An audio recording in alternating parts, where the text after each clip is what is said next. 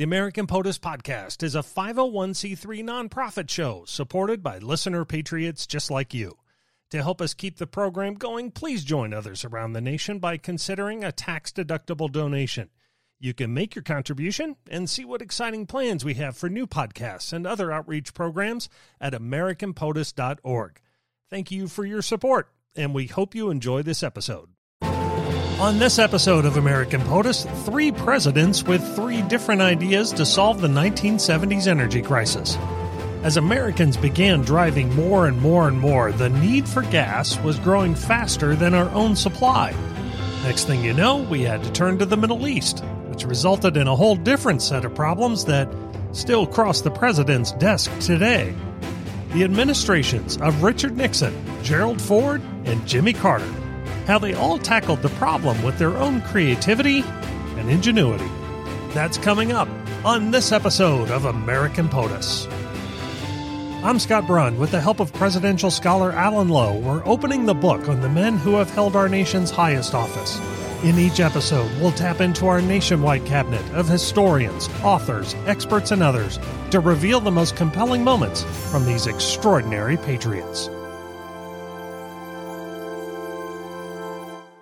On this episode, we're not talking about just one president, but rather an issue that several presidents have had to deal with, the energy crisis.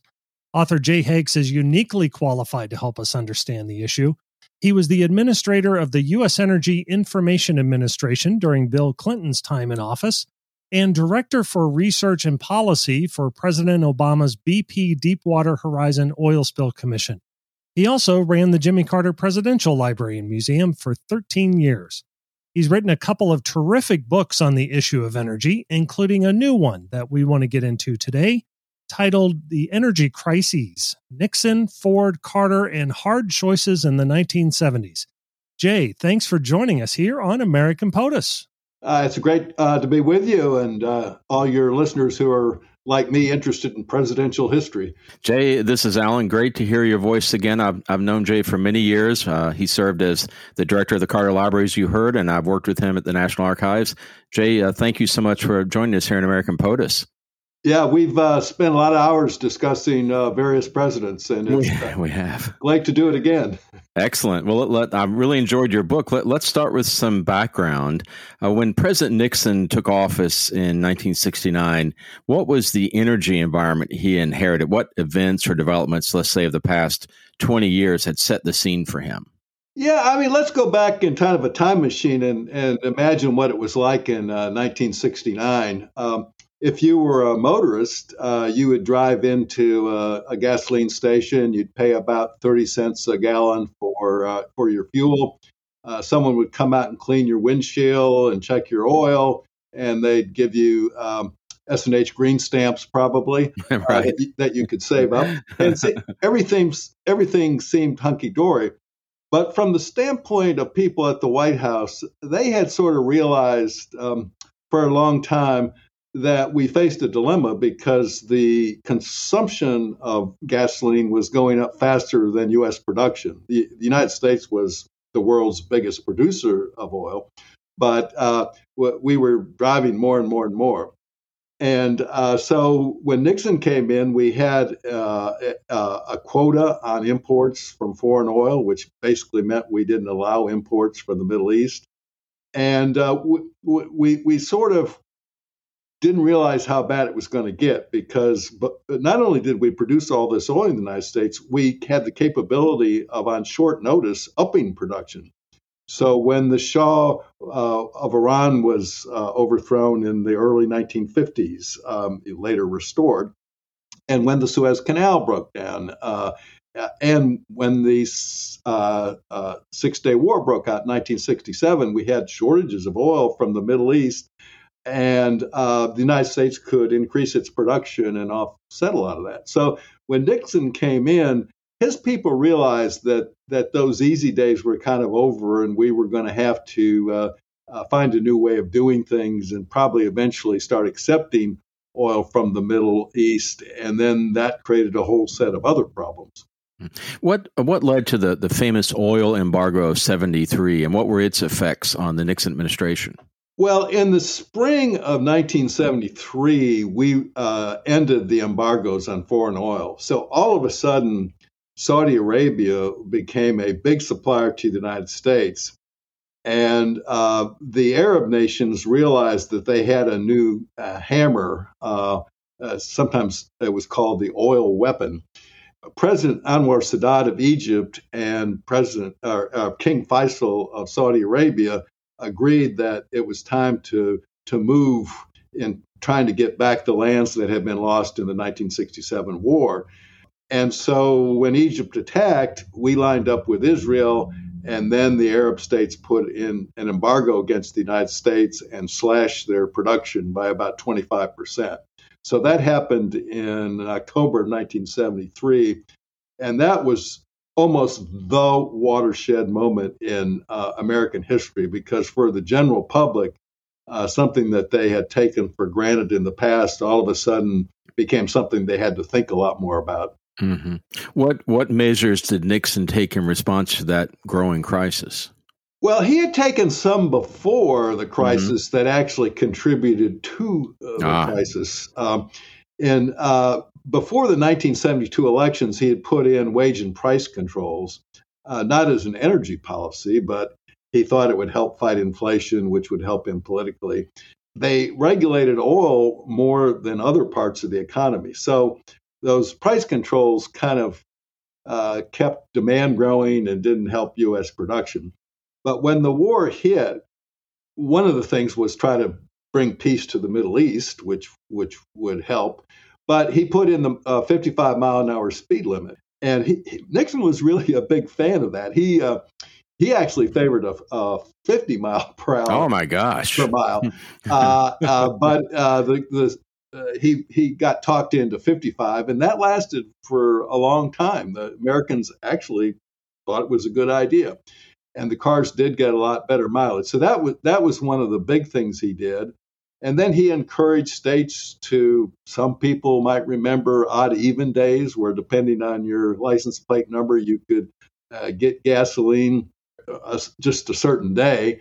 And also the stations closed down at night and pretty much on weekends, which was a terrible blow to the tourist industry. But it did save oil. Now, he did one thing that was very counterproductive, and the Congress has to share a lot of responsibility for this. He put in government allocation of oil.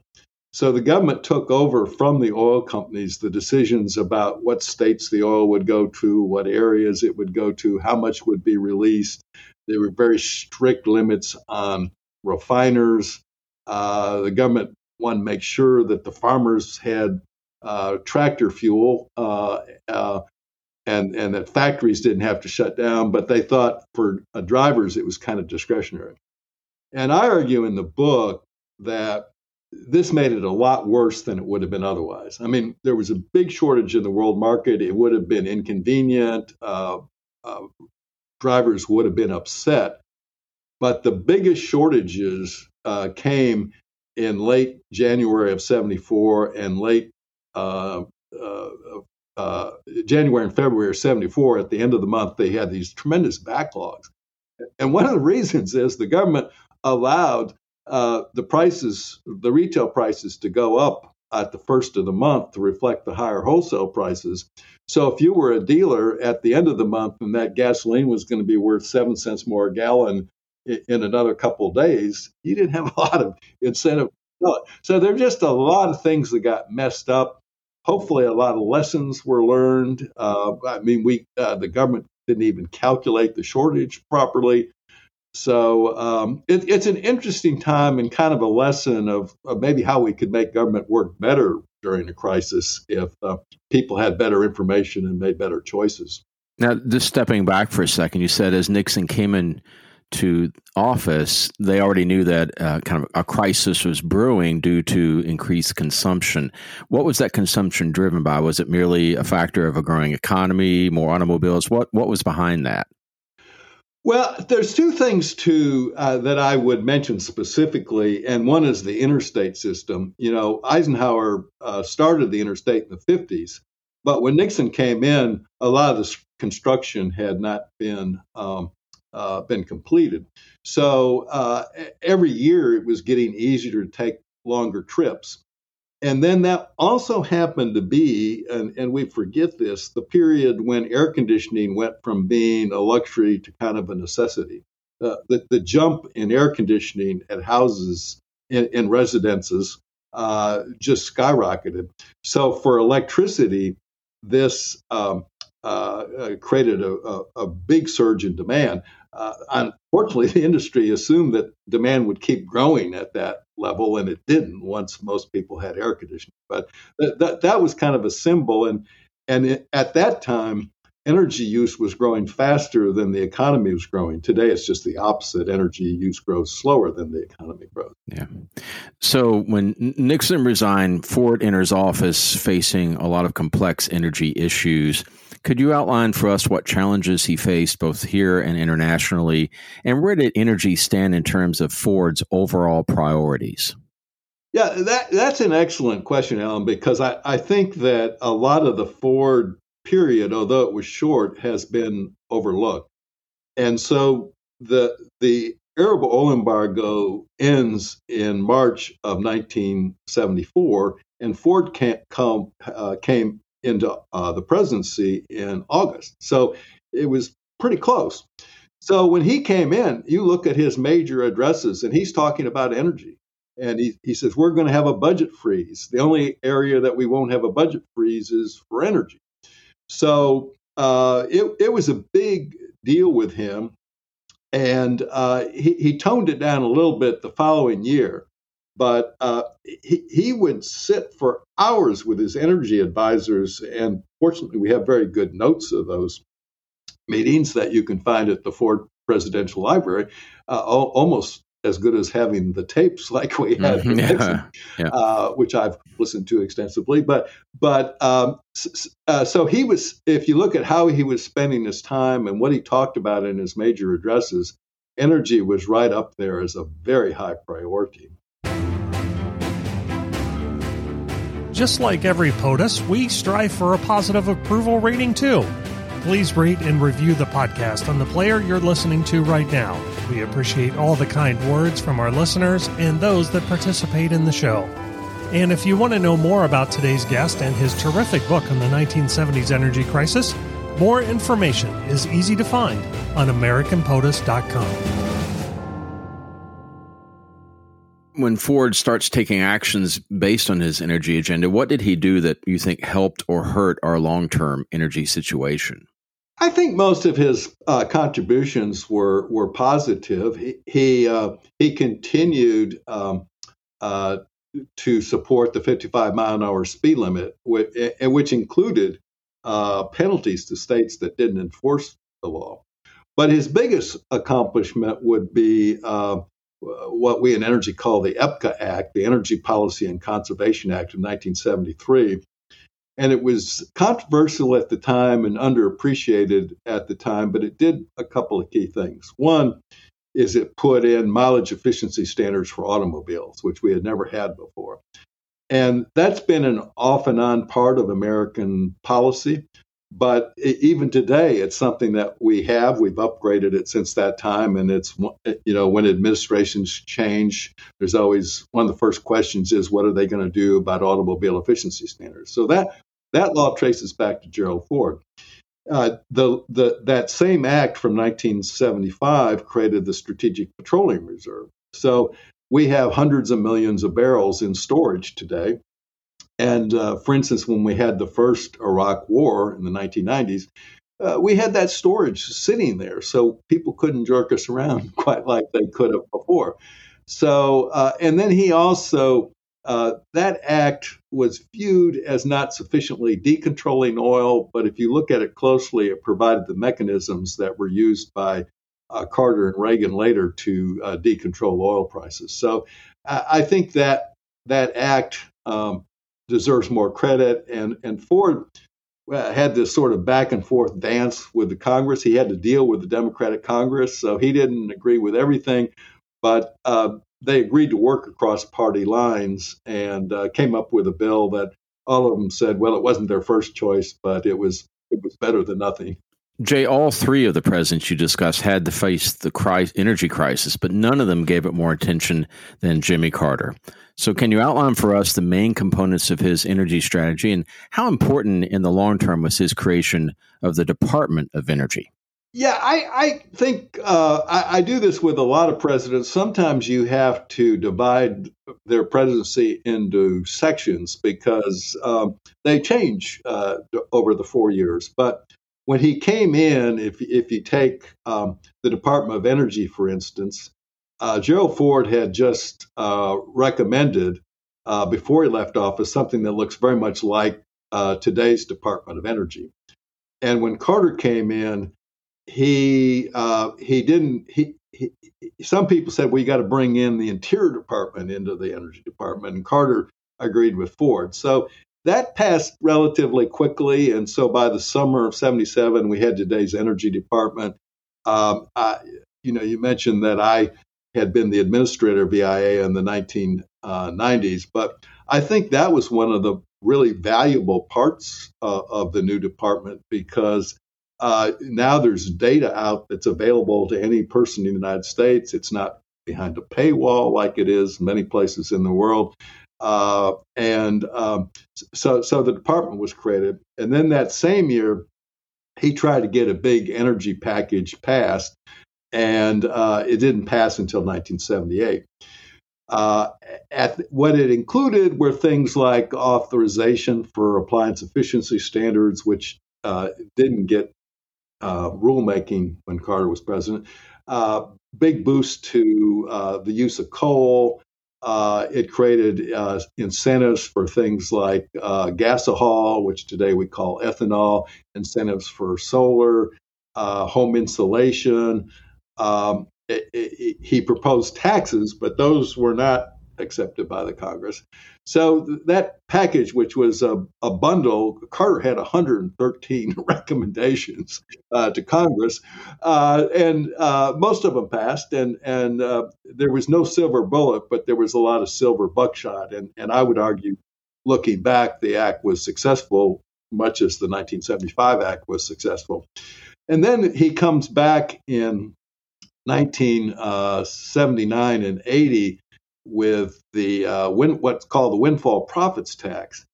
And that's been overlooked because we know that people in Texas and Louisiana and Oklahoma didn't like the windfall profits tax on oil. However, it was used to fund huge investments in energy research and development, including for the oil and gas industry and things that later became hydrological fracking that were a tremendous boon to the oil industry, but it also invested in photovoltaic cells and a whole host of things during that time.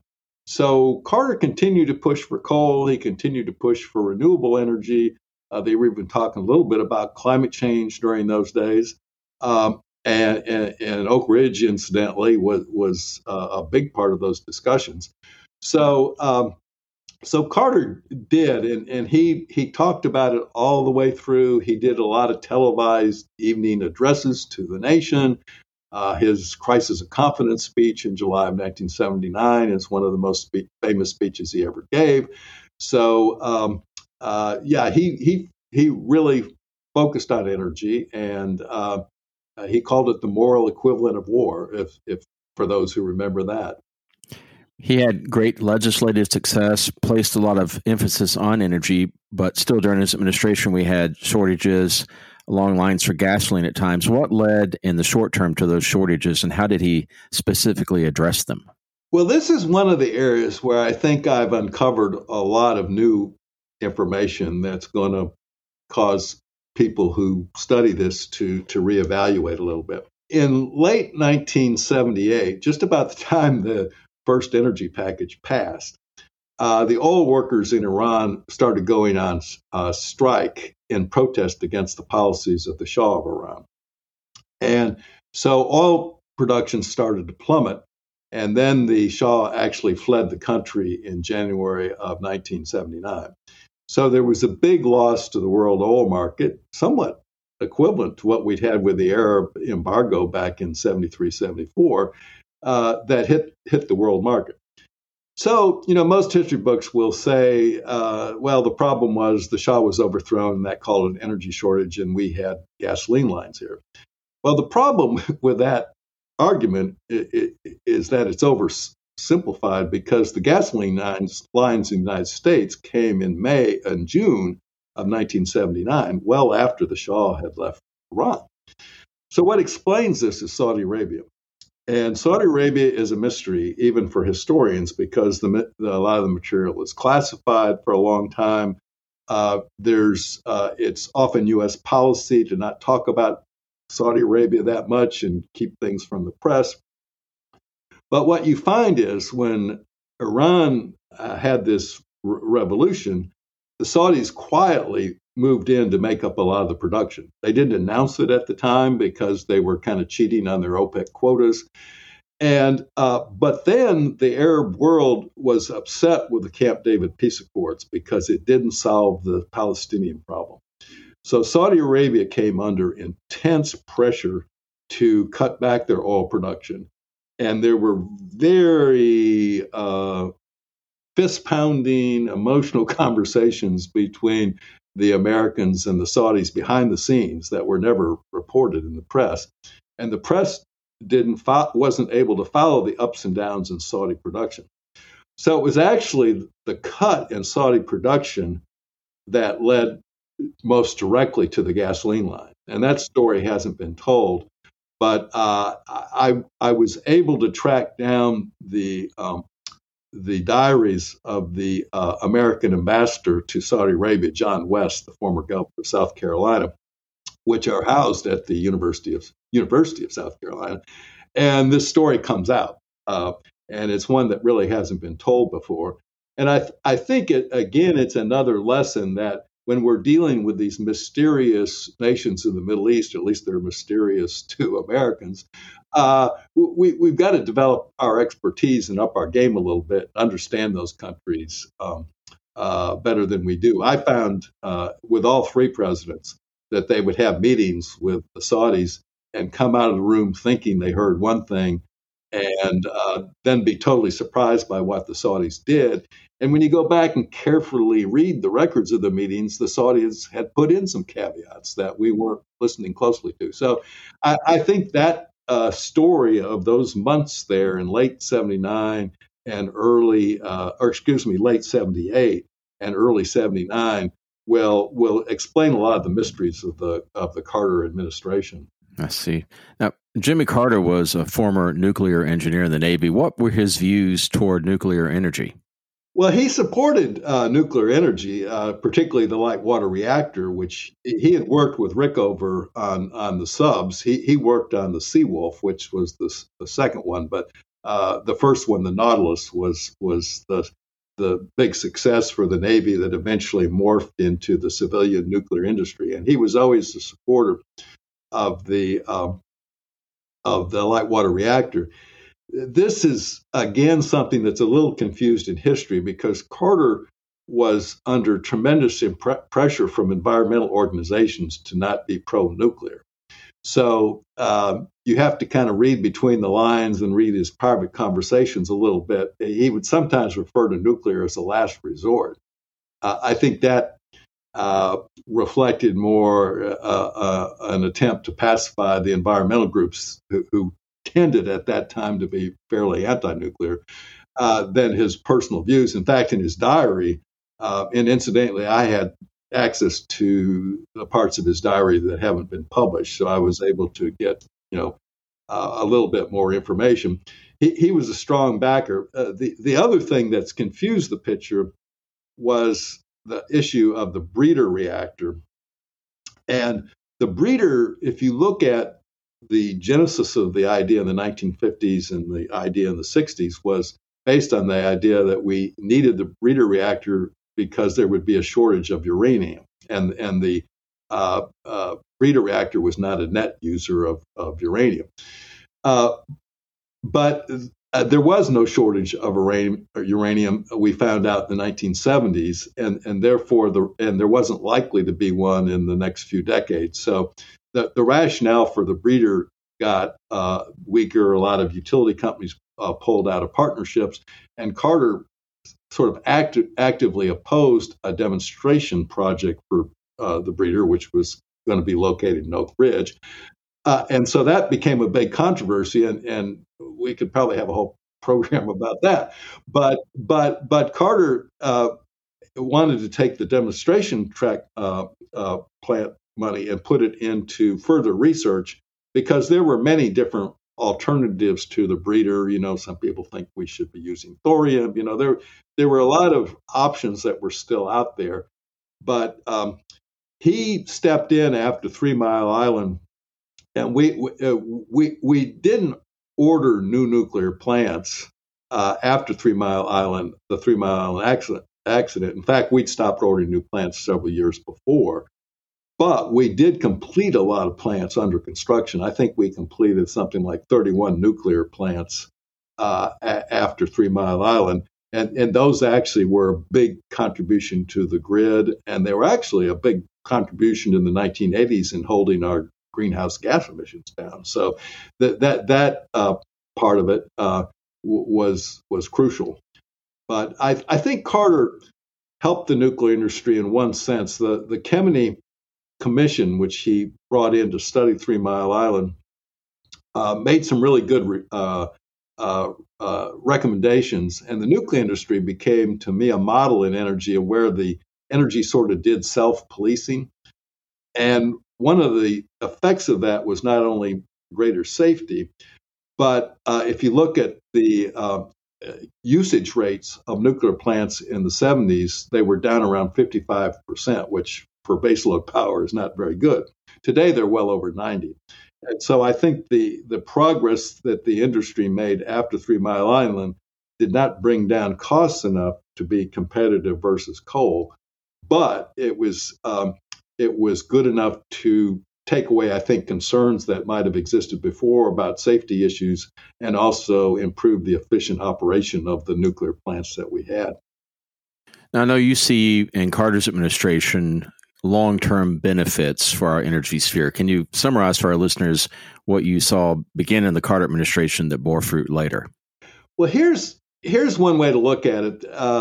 I suggest to everybody that every year they check in with the American Association for the Advancement of Science, which publishes a bar graph about U.S. expenditures on civilian research and development.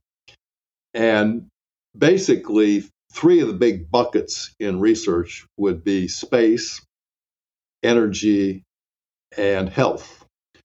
So, pre-Carter, space is getting the bulk of the money. Nixon and Ford both start beefing up energy research, and that bucket includes solar and includes nuclear, and solar and wind and these other areas, oil and gas and even coal, start getting more research monies. And by the end of the Ford administration, that budget's growing pretty fast. Then under Carter, once he gets the money from the windfall profits tax, which we discussed earlier, he put these programs on steroids. So all of a sudden, energy is pretty much caught up with space, which is going down. And it's pretty even with health, which today just overwhelms our R&D spending. So if you look at energy research and development budgets in the last couple of Carter years and control for inflation, those are the biggest expenditures on R&D energy that we've ever had before or since. Now, who knows what happens with the infrastructure bill or what might come in the future. But you look back, a lot of the progress that we made in photovoltaic efficiency and cost was made in the later stages of the Carter years. And also the fracking technology goes back to the Carter years. So I think if there's one thing that I would emphasize, that would be it. But Carter was a strong supporter of mileage efficiency standards. Another thing, home insulation. Insulation of buildings was a trivial factor that no one paid much attention to. Well, in the late 1970s, virtually everybody was in the process of insulating their buildings and homes better. Well, that helps cut the waste of energy. And then another thing that may be considered a little more trivial, but everybody today knows that you can turn right on red at most intersections. That was an innovation in the 1970s. Actually, it was an innovation from more under Ford in the 1975 legislation. But today, we can turn right on red. If it hadn't been for the Arab oil embargo, we might still have to sit there idling at the intersection. So there are all these little things that at the end of the day add up. And one of the things I try to point out, there's a failure that the 70s were a feeling that the 70s were kind of a failure, and I argue they were more of a success because we passed a lot of environmental legislation. And we ended up cutting our oil imports almost in half. And the reason that doesn't get recognized is half of the cuts occurred under Reagan, and half the cuts occurred under Carter. So no one has decided who gets the credit yet. so no one brags about it. But as a nation, we cut our oil imports from 8.6 million barrels a day, I think, to 4.3 million barrels a day. And then, of course, it started creeping back up. But we did accomplish something there. So I think it's a sign that national policy and people getting behind something can actually provide benefits. Looking at all three of those presidents, how did they talk to the American people about energy? Well, all of them privately, and this is the advantage of having access to the Nixon tapes and to the transcripts of Ford's meetings and Carter's diaries, would complain that energy was very complex to them personally. And all three of these presidents are very smart. Gerald Ford is a graduate of the University of Michigan, conversant on a lot of subjects. Nixon's actually one of the probably smarter presidents we've had. Carter was a nuclear engineer, and everybody dealt with him, thought he was smart. But they would always complain privately, this is so complex, I can't understand it. How's the American people going to understand it? So, you do have to simplify a little bit. So Nixon called for energy independence, and Ford kept the term energy independence. And then Carter changed it to moral declaration of war. Nixon didn't really have a plan on how he said we were going to get to zero oil imports by 1980, and he didn't really have a plan to do that. But at least he'd sort of set this metric out there that it was good to reduce imports.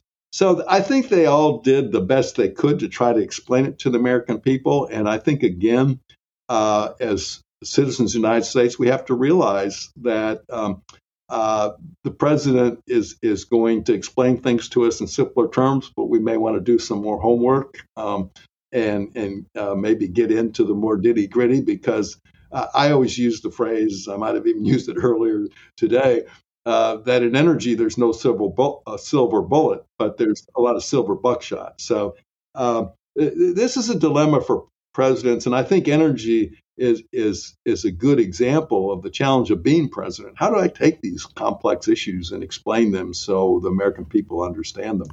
Well, to that point, what do you think President Biden can learn from the actions of the three presidents you talk about in your book? Well, I think investing in research and development is a good thing for any president to do.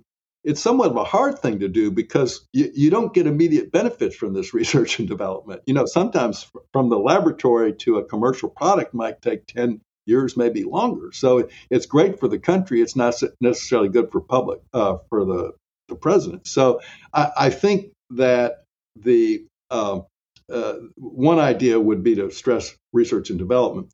And then, we have this sort of polarization of some people that have never met a government regulation that they like, and other people that get kind of slap happy and want to regulate everything and not recognize the role of the private market. And so what I would urge Biden and everybody is don't just be ironclad for against regulation. Look for what's the good regulation? Why is this a good regulation? How is it taking into account markets? And I think you get a lot further that way to a good energy policy if you take that approach. Back in the 70s, they said, well, should we use energy taxes or energy regulations? Economists tend to like taxes.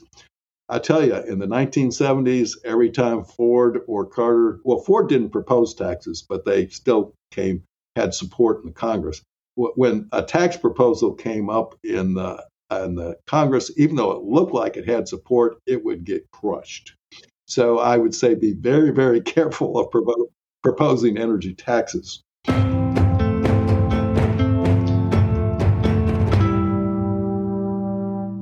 Well, Jay, we've been talking about energy specifically here, but you're a presidential junkie, right? You love presidential history. Absolutely. Of the three presidents we've been talking about, Nixon, Ford, and Carter, who would you want in these specific scenarios, okay? Who would you want tutoring your 12-year-old child on political science? Well, I think I'd have to pick Nixon. Richard Nixon was probably the most prepared president we've had in American history. He'd been a member of Congress. He'd been a senator. He'd been Eisenhower's vice president for 8 years. He had a very sound grounding in history, and he was very shrewd politically. I might want to, Nixon tended to be a little bit cynical sometimes about politics, and I might want to shield my 12-year-old from some of that. But Nixon, with his historical perspective, he would love to sit around and have conversations with John Ehrlichman about big national issues. I would urge people who only listen to the Watergate tapes to go back and listen to the other tapes. They're quite insightful. So I'd pick Nixon for that. The other two would be good too. Who would you like to have the assistance of negotiating the deal on a new electric car? Well, that would have to be Jimmy Carter. Jimmy Carter was an electric or a nuclear engineer. He understood the technical sides of energy very well. Also, I don't know if it was his father or being a farmer or working for Rickover. He was always for cutting cost and finding if you could do something cheaper. And so he would get me the lowest price, I'm sure, and I'm sure he'd be able to explain the innards of how that car worked if I didn't understand it. Of these three presidents, who would you like to go on an 8-hour car road trip with? Well, I think there I'd pick Gerald Ford. Incidentally, I grew up in my early years partly in Grand Rapids, Michigan. So Gerald Ford was actually my congressman for a while. And they always say you can't find anybody in Washington who doesn't like Jerry Ford. If you listen to the conversations, he's the most gregarious. He listens to everybody and can relax. So if I was going on an 8-hour trip, I don't drive 8 hours in one day anymore like I used to. But I think Jerry Ford would be good for that. Well, maybe that's the answer to this next one. So the next scenario, giving the toast at your wedding. Which of the three presidents? Well, there I'd have to go back to Carter. I know Carter extremely well. I've spent hours and hours talking with him. I've introduced him at many events. He's introduced me at a few events. He knows my wife well. So since he knows me and Anita, I think he would certainly be the one. I've met a number of members of the Nixon and Ford family, their kids and whatever, but I never personally met Gerald Ford or Richard Nixon, so I definitely would go with Carter on that one. That's great. Alan? Jay, really enjoyed this conversation today. Great to catch up with you. Where can our listeners go to learn more about your work, and what is next for you? Yeah, thanks for that question. I have a website, jhakes.com, that will keep everybody up to date, and I'm on a book tour of sorts, online for my book, Energy Crises, Nixon, Ford, Carter, and Tough Choices in the 1970s. So that gets a lot of my attention. And then also I'm about halfway through writing my next book, which will be the climate change debate from Eisenhower through Clinton. And I think people will be shocked at how much we were talking about climate change in the 1950s and 60s.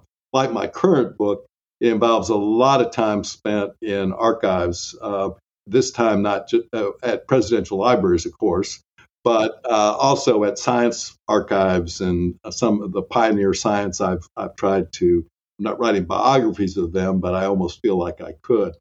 So that's what's keeping me busy. I'm looking forward to the post-COVID era where I can get back into the archives, but most of my archival work has already been completed, so I have a head start on anybody else. But I think it's an important story right now. I find in my current book, the tour for my current book, which mentions climate change in it, but a lot of the interest in, well, how does this apply to climate change? So I think the next book will be something that people hopefully will look forward to.